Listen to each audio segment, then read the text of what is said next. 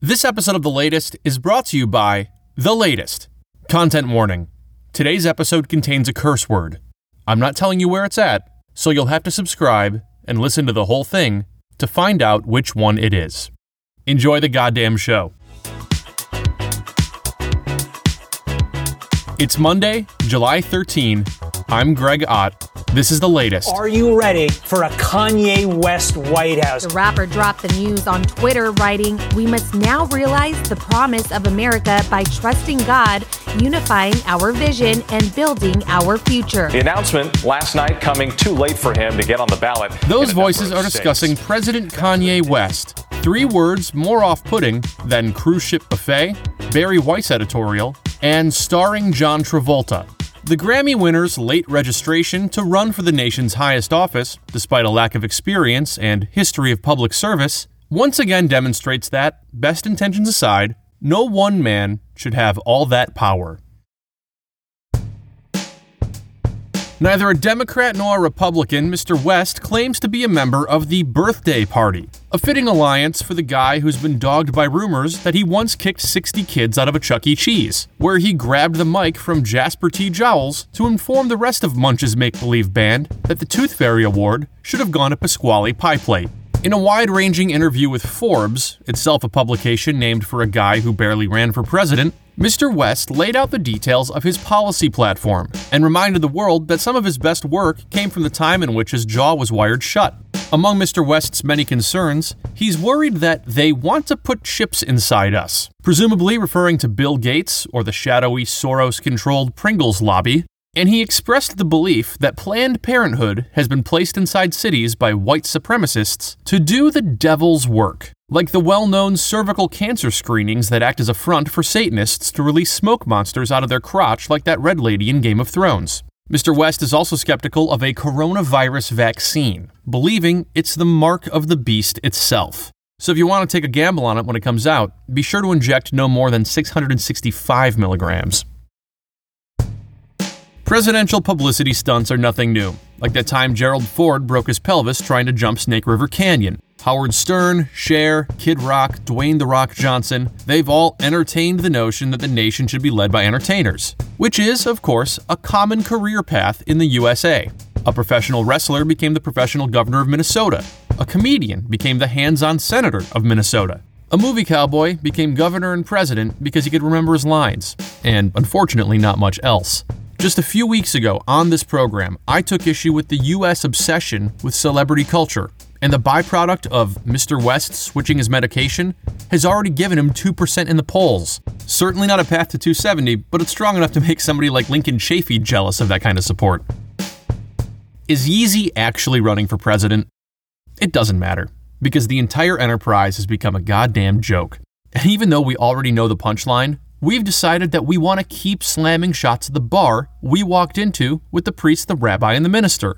Running for any office is a popularity contest. I get it. But this country is addicted to this idea that popularity actually means anything. Just because I saw Mark Cuban buy an asswipe company on ABC Primetime doesn't mean he's the one who should be balancing the federal budget. This country has a serious problem with civic duty, and our politics as sports and entertainment, which makes a rundown of congressional hearings and trade negotiations resemble a Tony Kornheiser segment, means that the loudest voice in the room always has to win. But to me, it's the quiet voices that should be demanding our attention. The scientists, the economists, the city planners, the public policy data nerds, the people who closed down the library while the rest of the campus was huffing bags of glue after a football game. A blue checkmark should be seen as a bug, not a feature, and we should be led by the people who have led actual lives rather than the lives that a brand manager ran through an A/B tested filter on Instagram. Bartender Alexandria Ocasio-Cortez ran for office to address, among other things, income inequality, something you tend to experience when someone leaves a $1 tip on a $65 shot of Johnny Walker Blue to demonstrate 2 entirely different levels of bad taste.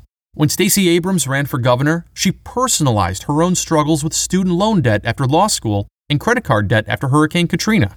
Unlike Johnny Depp's $30,000 a month wine habit, which I assume is put towards getting people drunk enough to enjoy one of his films, these public servants sought to tackle relatable issues that people actually struggle with.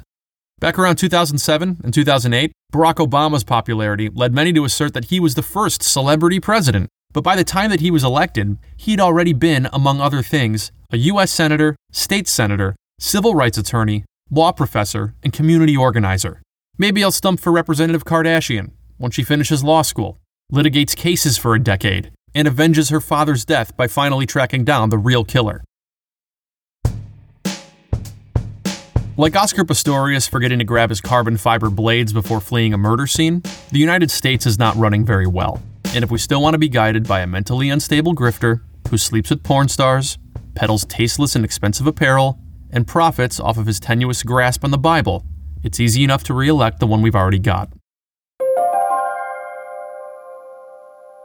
And now it's time for the O.J. Simpson Twitter update. Hey, Twitter world. Hey, Twitter world. Hey, Twitter world. This is me, yours truly. Yours truly. My guest today is Megan Childers, a Michigan-based professional event planner.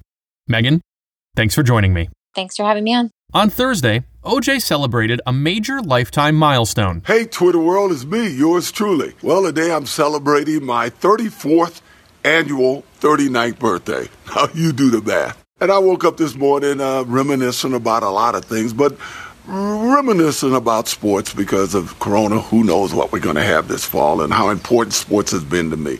Hey, stay healthy, stay safe, take care. Megan, what do you think about what OJ had to say? Well, I think it's important to celebrate the milestone in one's life, whether that's a birthday, an anniversary, or really any other major achievement. Major events like these are great opportunities to look back on the best times of a life well lived, and Mr. Simpson's birthday is indeed a great cause for celebration. Mm-hmm. And what do you think about OJ? He's a murderer. That's this week's O.J. Simpson Twitter update. Megan, thanks for joining me. Yeah.